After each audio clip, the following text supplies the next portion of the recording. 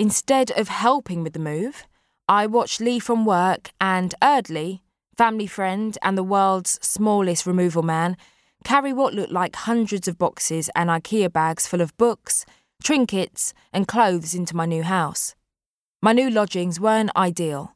At £750 a month, it was the cheapest room I could find in Brixton, in a house built in the Victorian era and clearly never taken care of since then.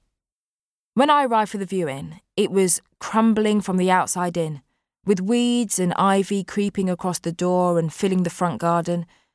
I didn't and still don't know if some dead thing is dwelling in there, but there was definitely a smell emanating from some unknown and unseen object.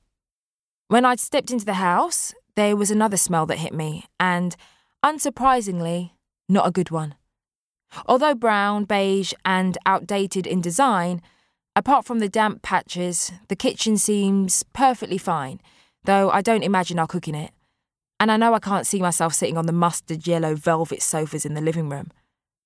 "Only this to go," Erdley said in a strong Yorkshire accent that seemed incongruous to his dark brown skin and gold teeth, as he thumped my mum's old dressing table along.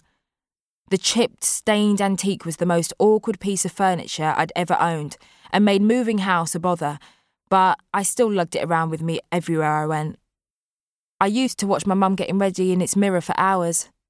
I sit on the bed behind her and stare as she took rollers out of her hair and pinned them up expertly with small, delicate hands, and I'd move even closer to watch as she applied various lotions and potions that I was too young to understand, and still don't really understand now.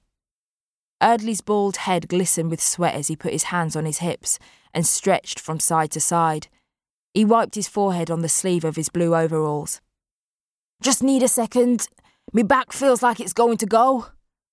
Erdley was always so cheerful, despite the extreme circumstances and short notices I threw at him.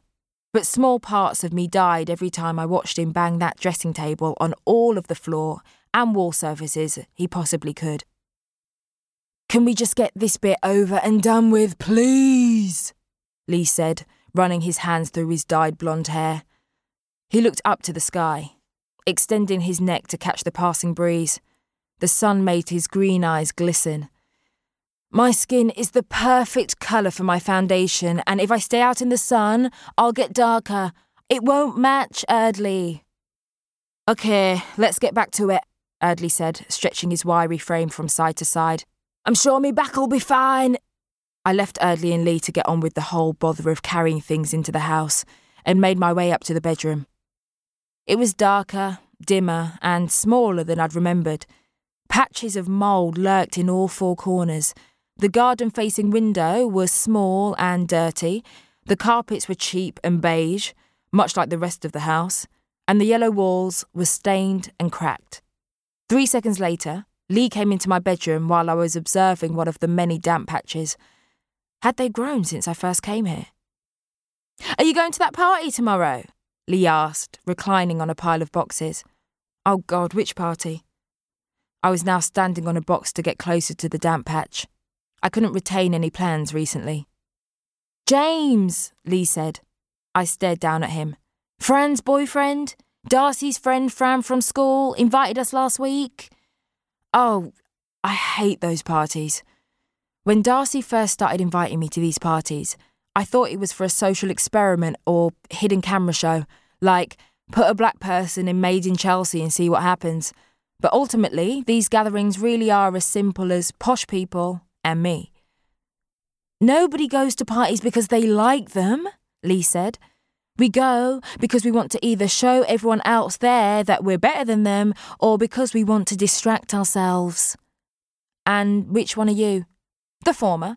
But you, dear heart, are the latter, and you need to take your mind off Tom and this break-up.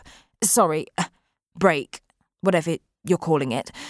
"Fair," I said, immediately rummaging through bags to find something to wear. "You'll be there though, right?" I cringed at my neediness. I'd only been away from Tom a day. "I'll see if I can pop in after Don's gig. I'm making no promises though. I'll probably be off my face," Lee said, standing up and winking at his reflection in the smudge window.